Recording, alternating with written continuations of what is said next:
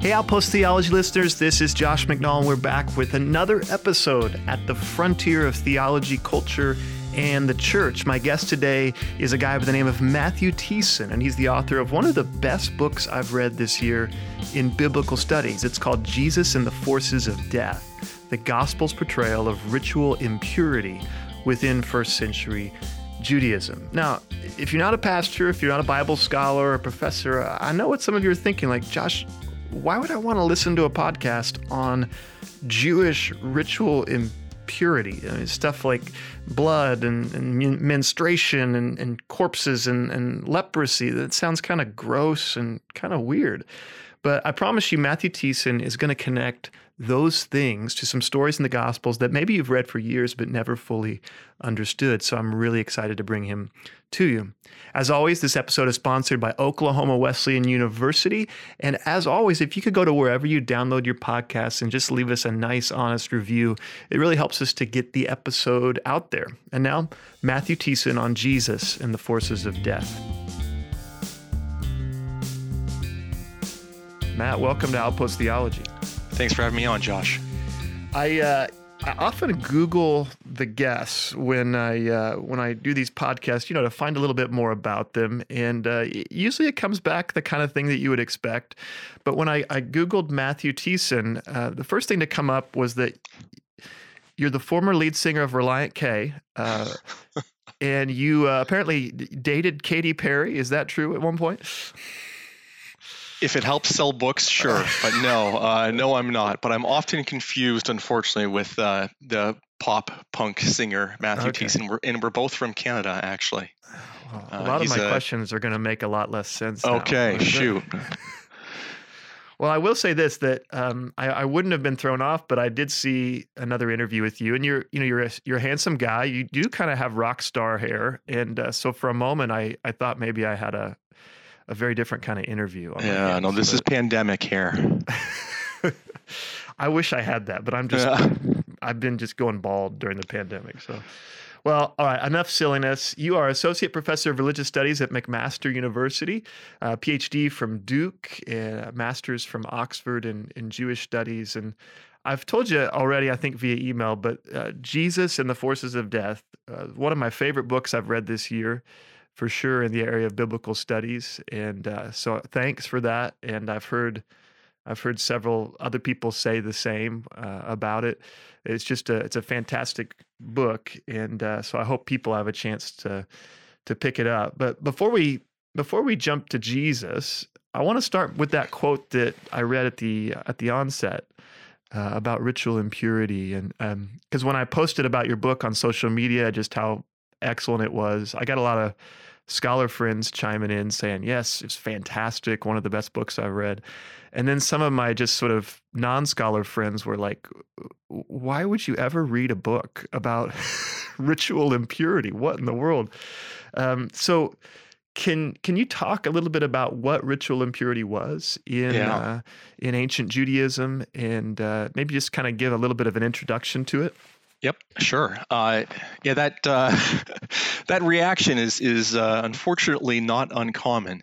But I really wrote this book, both for scholars and for non-scholars, to try to help people get a better sense of what ritual impurity was and why it might matter. In Judaism, there are three sort of categories, three sources for ritual impurity.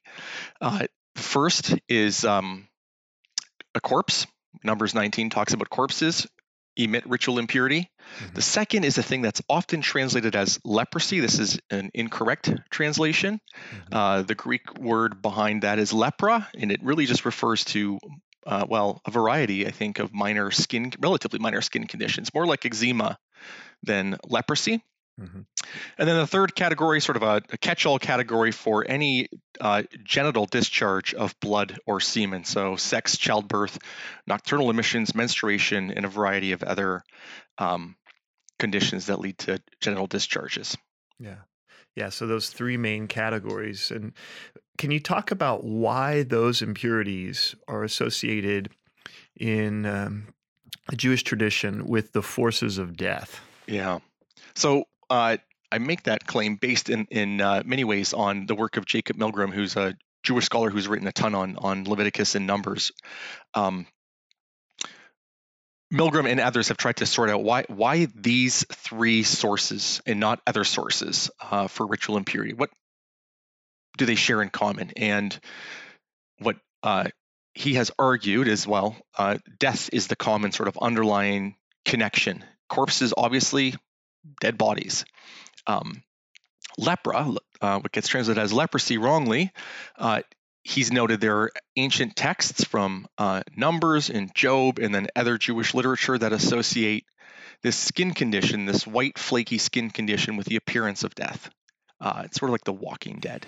Mm-hmm. And then discharges of blood or semen is the discharge of life force from a body, and so it's sort of associated with death. Others have argued it has to do more with mortality, and that may be right, but mortality, of course, includes death.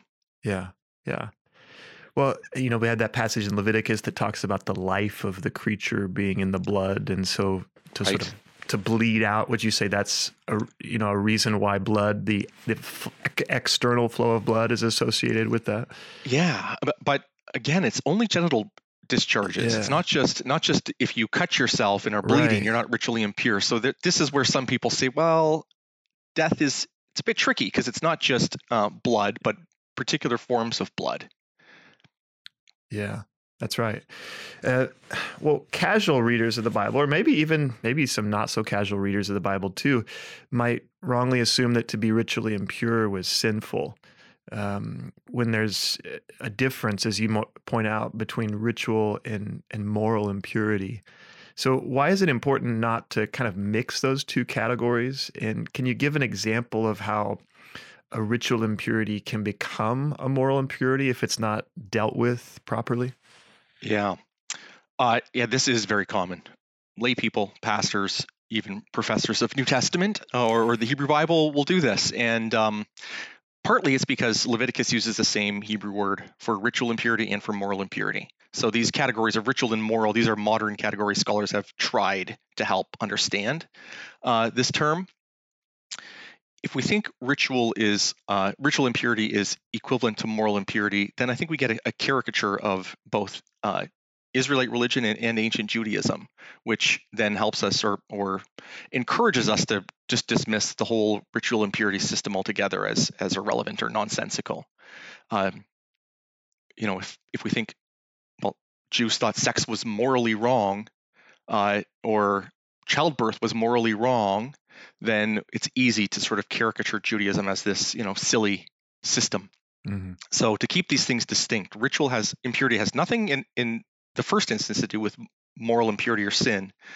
It can become that. If you take your ritual impurity, if you are ritually impure and you enter into, for instance, sacred space or eat sacred food, mm-hmm. then you've moved from ritual impurity, which comes from a natural source, to an action where you have willfully chosen to eat or enter into sacred space where you're not supposed to with this ritual impurity. And then it becomes also a moral issue. Yeah. So you've taken this ritual impurity that's not sinful per se, and you've brought the impurity into sacred space, and thereby created a kind of moral problem, right? Yeah, exactly. Yeah. Yep.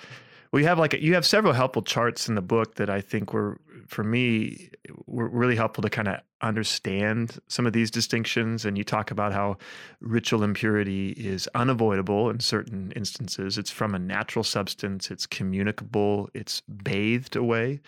It's not an abomination. It's not sinful. And then on the other side, you talk about how moral impurity is avoidable. It's from an action. It's non-communicable. And it requires atonement or punishment. There are several charts like that I found just really helpful for me because I'm a systematic theologian, and it's not that I don't read the Bible, sure, but I really depend on specialists like yourself in the biblical studies to kind of help me along the way. But probably the main thing I wanted to ask you about was this question of implicit essentialism or essentialism. And I know that'll maybe require a little bit of definition, but one of the things you seem to be saying is that there's kind of an implicit essentialism at work in the scriptures when it comes to ritual impurity. And in other words, that there's this assumption that ritual impurities have an ontological reality, so that corpses, and you can correct me if I'm misunderstanding, lepra and genital discharges emit a real substance or real power into the world. So maybe to start with, for listeners, can you contrast that essentialist approach to what you call a nominalist reading of ritual impurity? Yeah. So here, in a lot of ways, I'm dependent upon the work of Christine Hayes and others who have talked about sort of legal discourses, legal theory, and applied it to ancient texts. Maybe the best way to talk about this in terms of like a nominalist approach is to think about something like international boundaries. Mm-hmm. I'm in Canada, you're in the States. There is a boundary, the 49th parallel, and then it goes down around the Great Lakes, but there's a boundary between our two nations. That's actually just a legal fiction. It's entirely made up. Mm-hmm. If you go to the 49th parallel, you can just walk right across the border. You're going to get in trouble, but there's nothing in nature that has separated Canada from the States. Right. That's a nominalist approach, something that's set up, but it's not rooted in the natural world. Mm-hmm. An essentialist approach, this isn't to do with a boundary per se, but like the continental divide, where water on one side of the divide runs to the west coast in the Pacific Ocean, or on the other side runs to the east coast and into the Atlantic. That is something that's naturally existent. It has an ontological reality. No law made it happen. It just is in the natural world. So this is what I'm talking about with essentialism and nominalism. When it comes to things like impurity, ritual impurity, it's quite clear that the priestly writers of Leviticus and other texts, and I think you see this actually coming through in the Gospels, there is this belief that there is something naturally existent in the world that is emitting, like a force of nature is emitting a substance or a power that actually causes people to become impure if they come into contact with this ritual impurity. Yeah. And I think, if we move from biblical studies to theology, I've always assumed, I suppose, what you would call more of a nominalist reading, or maybe I would call it kind of a pedagogical purpose behind the ritual impurity laws. And so I wanted to ask, have I been understanding that wrongly, perhaps? But in other words, I think my assumption is that it's not that certain bodily fluids are actually like noxious to God when it comes to sacred space. Rather, my assumption has been that the concept of impurity serves as a kind of like teachable moment or a pedagogical purpose to teach humans about the need for reverence for God or to reverence the holy. And so would you say that assumption is kind of misguided, that sort of pedagogical reading of the impurities? Yeah, I think it misses the sort of dynamics that ancient Israelites, ancient Jews had in mind when they were thinking about these systems. So the issue is, and this is sort of drawing again on Jacob Milgram's work, that God as utterly holy can't safely coexist in the presence of mortality or death. Something's going to happen. Why? Because God also is, when holiness is also a force. And again, an ontological reality and a force. So when these things collide, something's going to actually happen. So for instance, the Ark of the Covenant, as it's going down the road and being moved, and it slips, and someone touches it, it's a natural sort of organic reaction that the man actually dies.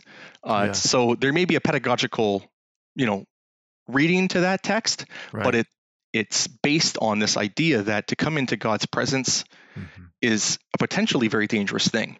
Yeah.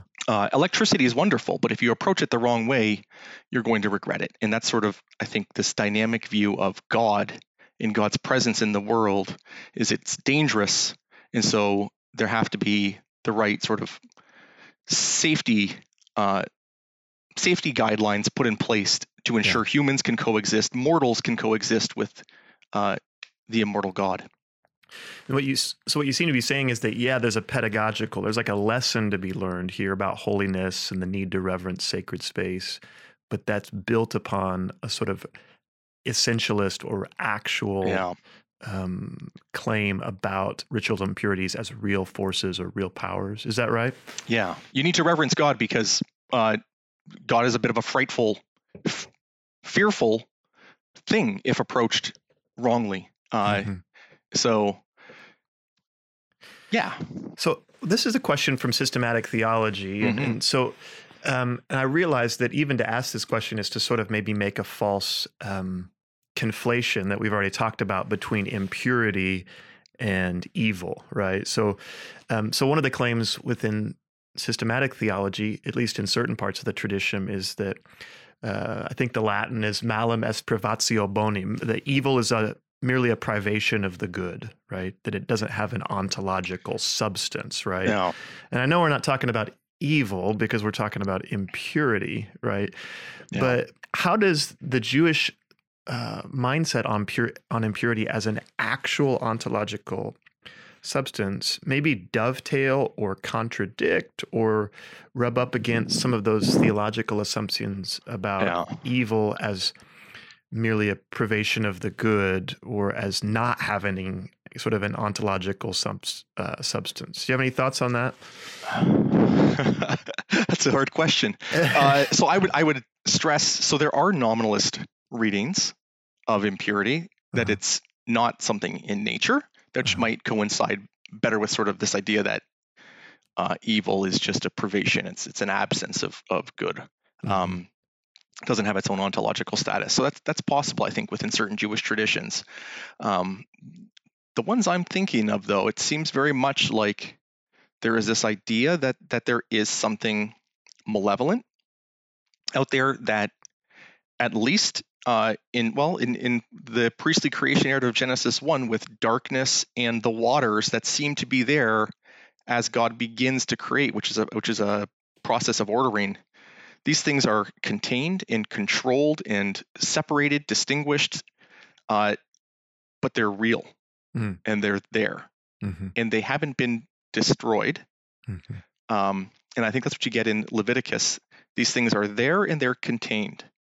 Presumably the holy God, who's all powerful in priestly thought, could say, I'm getting rid of all these sources of impurity, corpses and lepra and genital discharges, and moral impurity for that matter. That's not how Leviticus works. It deals with the realities, the sort of consequences of these things out in the world.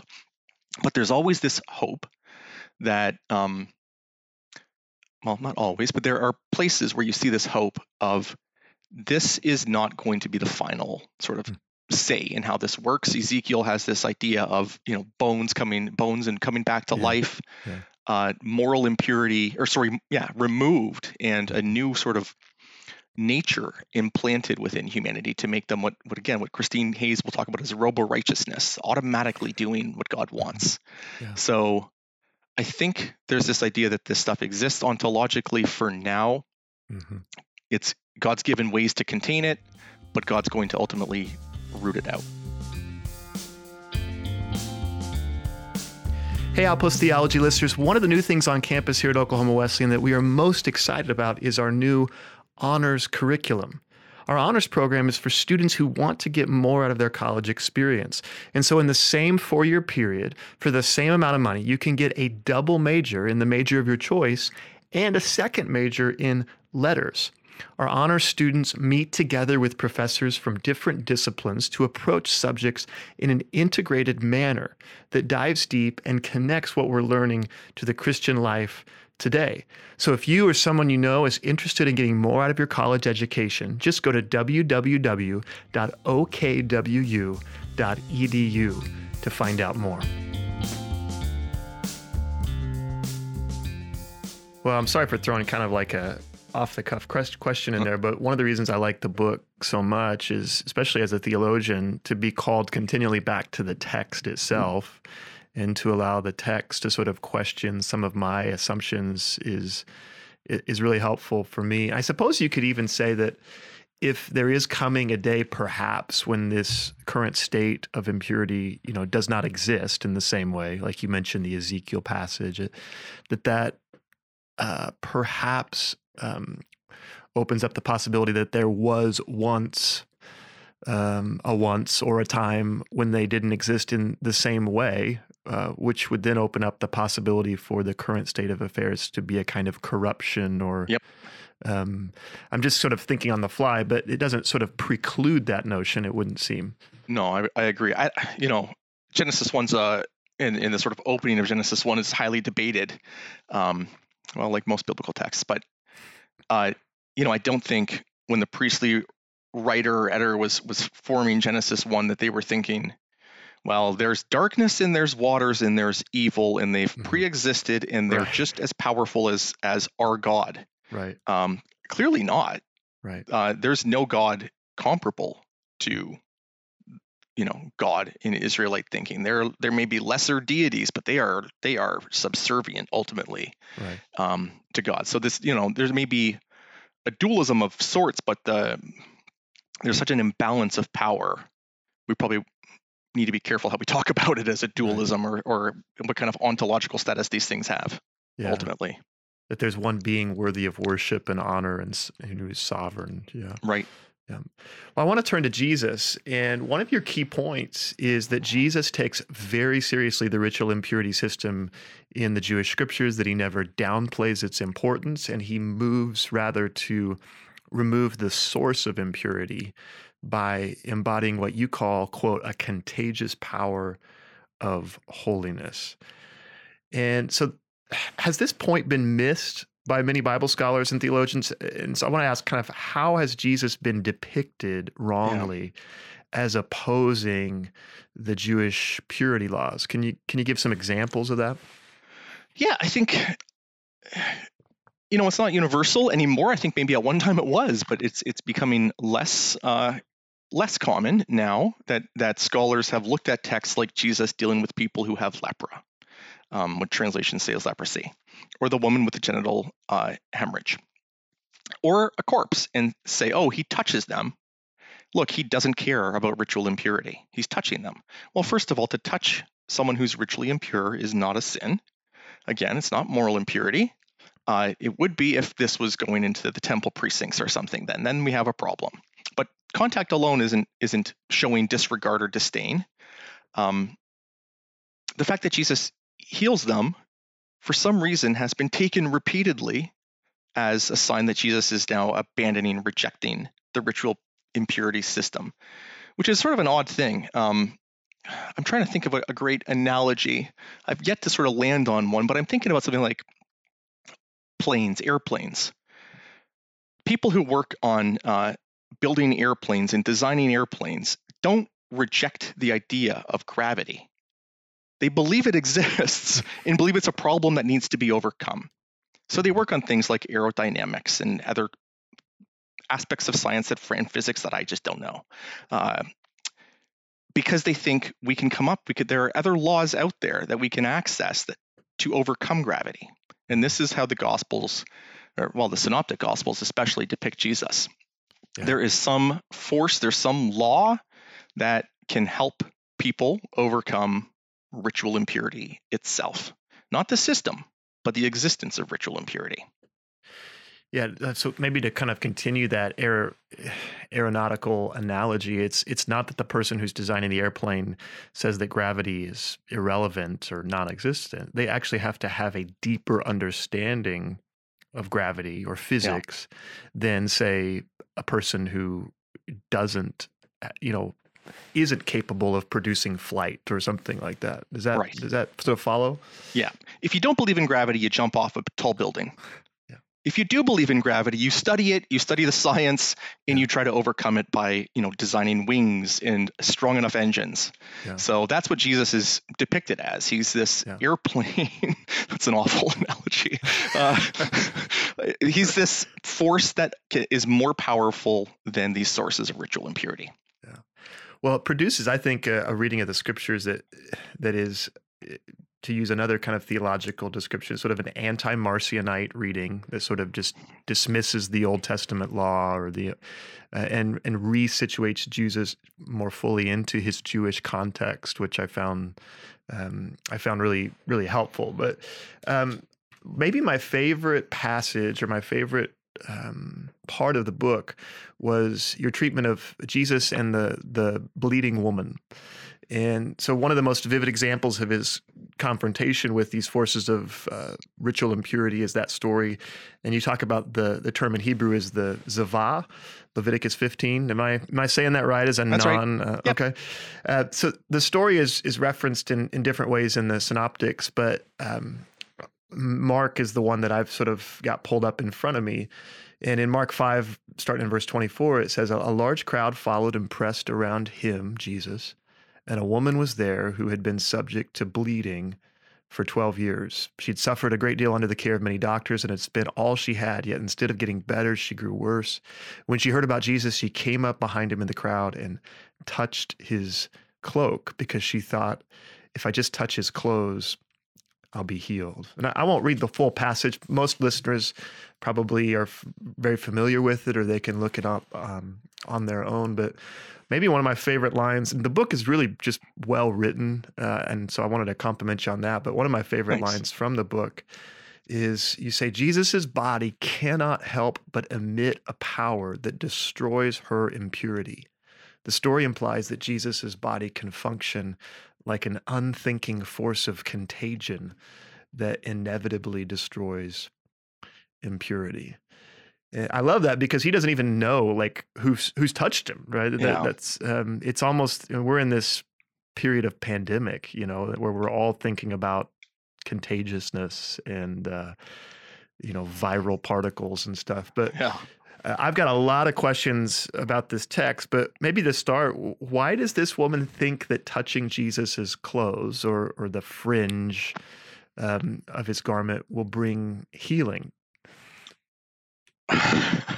That's a super good question, because it hasn't happened yet in Mark's gospel. It happens just after this that then Mark sort of gives a summary of all these great deeds Jesus is doing, and one of them is even people who touch his clothing are healed.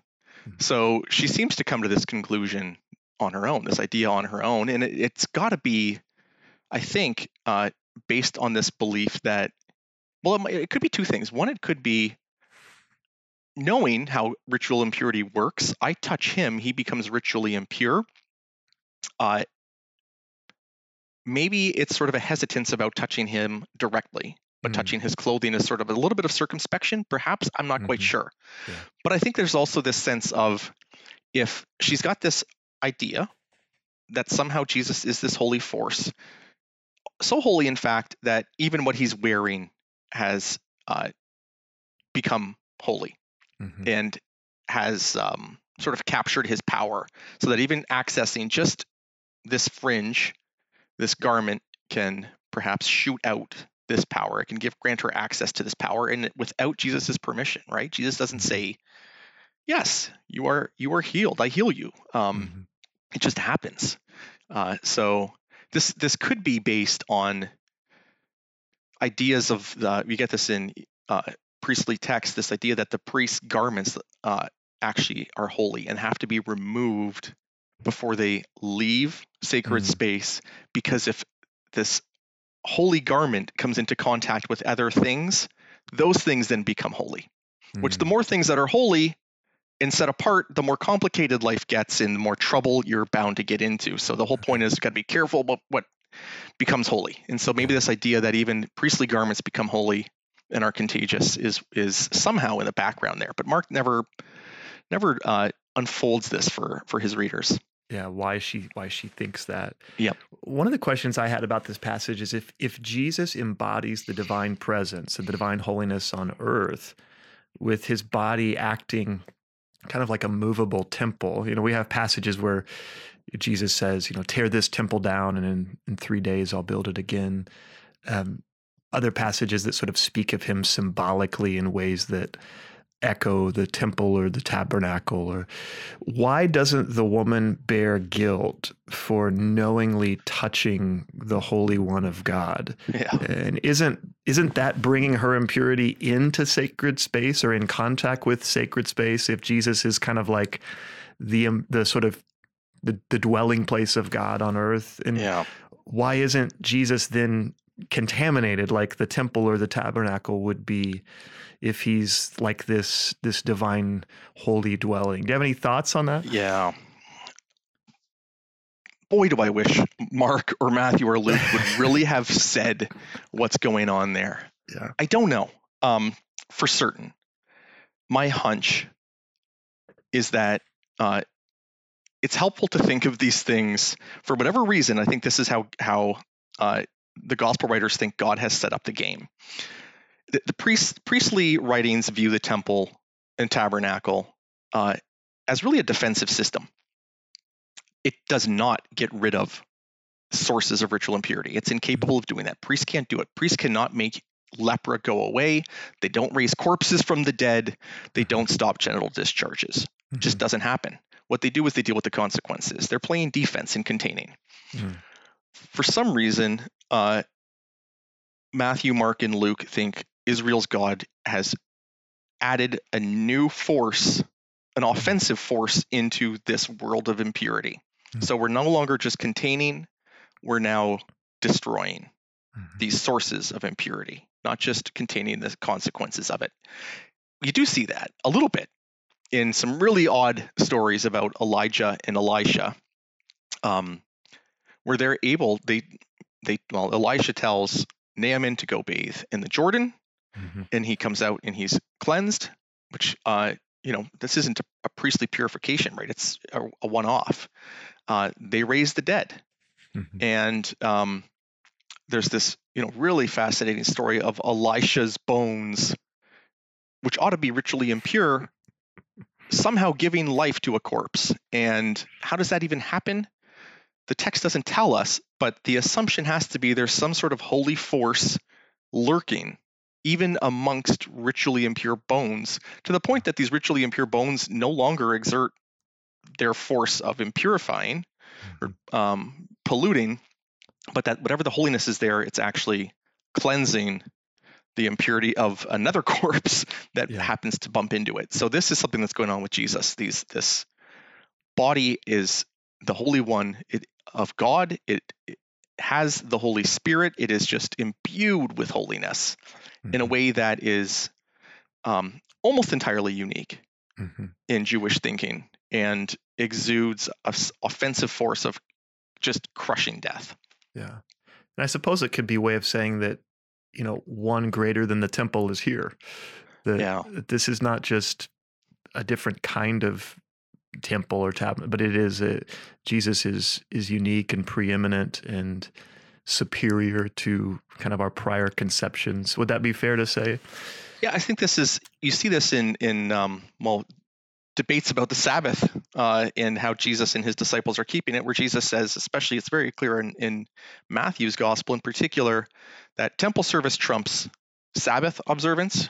Priests work on the Sabbath. It's not a breaking of the law in any real sense.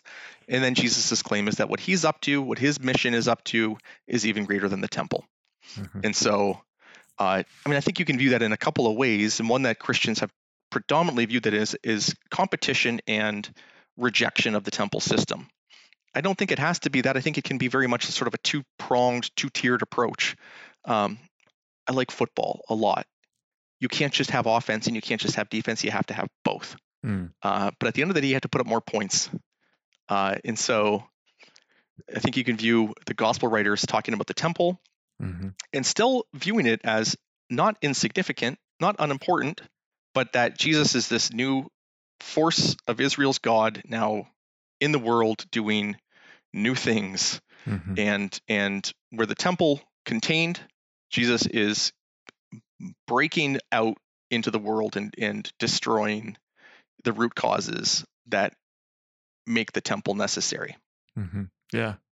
Well, it seems, and again, there's different movements in theology and biblical studies, and one of the kind of big ones right now is the apocalyptic school of theology, right? Which is stressing the utter newness and the inbreaking of this totally new reality in the Christ event, and then that clashes with much more sort of continuationist readings where Jesus comes in as, sort of like the culmination of this Jewish story, but very much a part of it, and it seems to me that there's both going on. We have an utterly Jewish Jesus who is not discounting the importance of the ritual impurity system.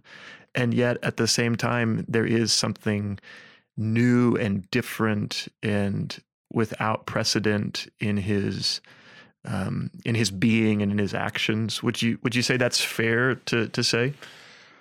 Yeah, very much. The Gospels view, they view the kingdom of God coming in Jesus. And where I think before what you have is this outpost of God's kingdom in the temple and maybe radiating out a little bit, but still you have all these parameters to guard from these forces of impurity and forces of death that surround the temple precincts. Now you have this breakout where the kingdom of God is advancing into the kingdom of death, the kingdom of Satan and the impure spirits, and is taking back death. Hey, Outpost Theology listeners, Oklahoma Wesleyan University has some big new scholarship opportunities.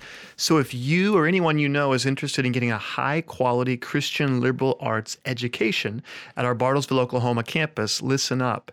If you are a Wesleyan minister's or missionary dependent, that means the child of a full-time Wesleyan minister or missionary, we have a 75% off of tuition scholarship. Now, I know what you're thinking. If you are a pastor's kid or a missionary kid, but your parent's not a Wesleyan pastor, we have a scholarship for you as well. It's a 50% off of tuition for a non-Wesleyan minister or missionary dependent. Now, for each of these new scholarships, special rules and conditions, of course, apply. So if you want to find out more, just go to www.okwu.edu to find out more.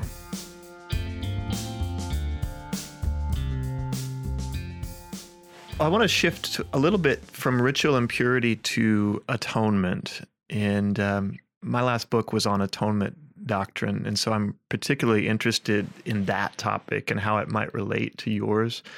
And you seem to almost tease a little bit of a connection at the very end of your introduction on page 8.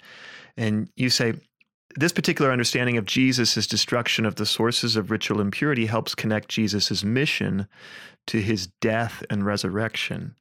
Jesus' skirmishes with these various ritual impurities, all forces of death, as I shall argue, foreshadow his crucifixion, in which death takes over Jesus' body. At the very point where death seems to have overwhelmed Jesus, Israel's God raises him from the dead, setting him eternally triumphant over even death itself. And so again, this is maybe a little bit unfair because it's not technically the topic of your book, but are there some connections that you see between Jesus as this holy contagion and the way we understand his saving and atoning work on the cross or elsewhere? Yeah, there's a lot to say here, and I didn't say it in my book for a lot of different reasons. One, the gospel writers generally don't reflect at great length on what's happening in Jesus's death. You get some comments, so I'm not saying there's nothing, but there's not a ton. It's not like Paul, and it's not like, for instance, Hebrews, which talks about this at length, and that's just a great place to, I think, connect with what I'm doing here. You do get, on the other hand, the really fascinating story in Matthew's gospel, which I talk about a bit in my chapter on corpse impurity. At the very moment when Jesus dies, when his body becomes a corpse and should therefore be ritually impure, and therefore shooting out ritual impurity everywhere, something very odd happens in Matthew. Jesus dies, and all of a sudden a bunch of saints, holy ones who have previously died and are in tombs, come to life. So Matthew, I think, is trying to clearly state that there is something oddly life-giving, much like Elisha's bones, even in death, life is there. There is this power that is now unleashed beyond Jesus's immediate body out into Jerusalem, where these, or actually outside of Jerusalem, where these saints are in the tombs who come back to life. So, this idea that ultimately Jesus's death isn't the final word, it's actually life. Israel's God raises Jesus from the dead, and life triumphs and death is destroyed. This is all really part of this larger picture of the gospel stories. That's not just a bunch of random stories about Jesus, but it's really all just a preface to him dying and being raised, and that's where the work really happens. The work's been happening all along. Jesus has been destroying the forces of death all the way through the Gospels.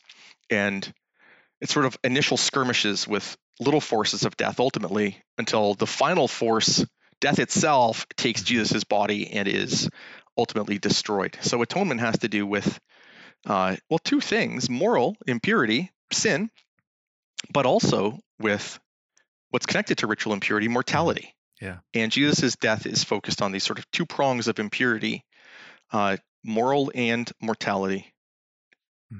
Yeah.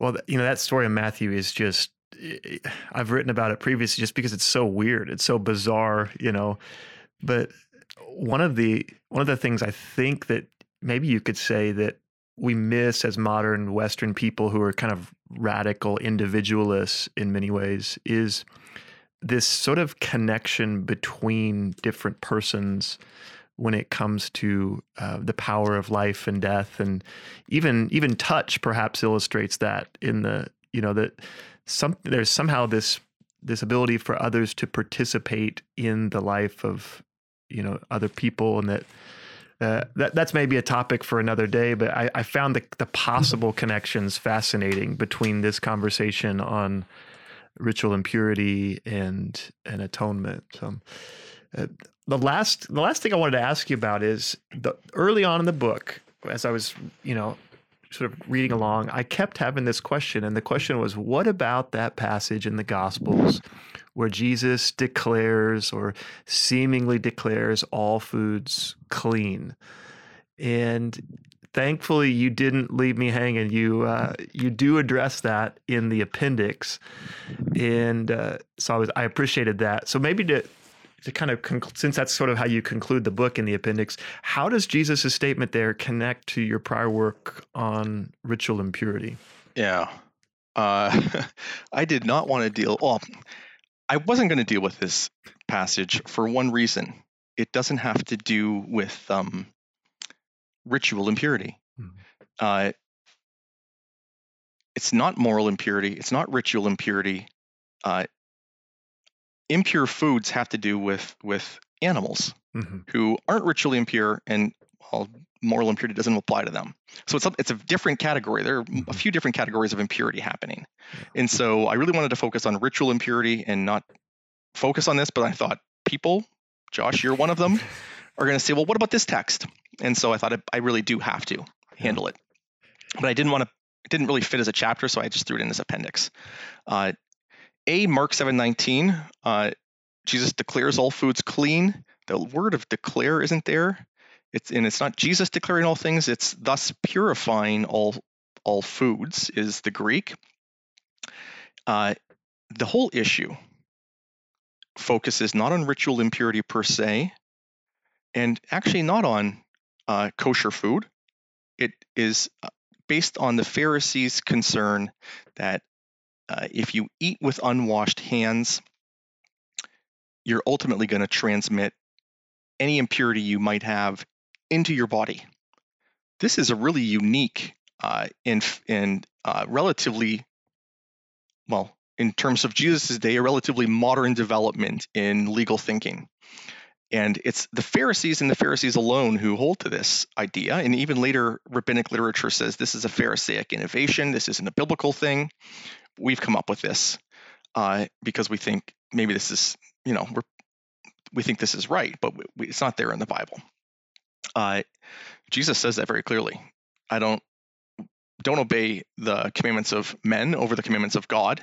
This isn't biblical. In other words, your concern about ingesting food that you've accidentally transmitted impurity to is not a concern you ought to have. And so his argument, and this is something that a number of scholars like J.R. Furstenberg and one of my former students, John Van Maren, have argued. The argument is really the concern about, it's a legal argument about how does impurity work? And Jesus's argument is, look, impurity doesn't go into the body. You don't need to worry about impurity going in. Impurity starts in and goes out. And he points to moral impurity as it comes from the heart and leaves the body. And ritual impurity works the same way. Corpse impurity shoots out impurity. So you don't have to worry about interior, putting something ritually impure in you and then inside being ritually impure. Yeah. That's sort of the concern. I should say, and this is, I guess, maybe controversial.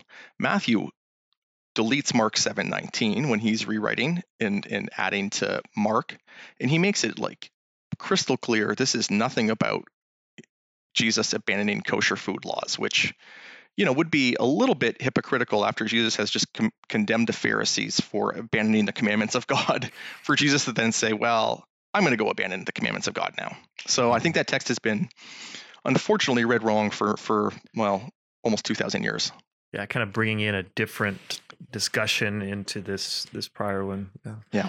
Well, I really appreciate you, Matt, just taking time to talk with us. Are there projects that you're working on now? I think you might be on research leave, which in the middle of a pandemic, I don't know how that's been for you, but are there things you're working on, future projects that are on the horizon? Pandemic has changed things. I haven't been as productive as I've wanted to be, but it's been fruitful in other ways.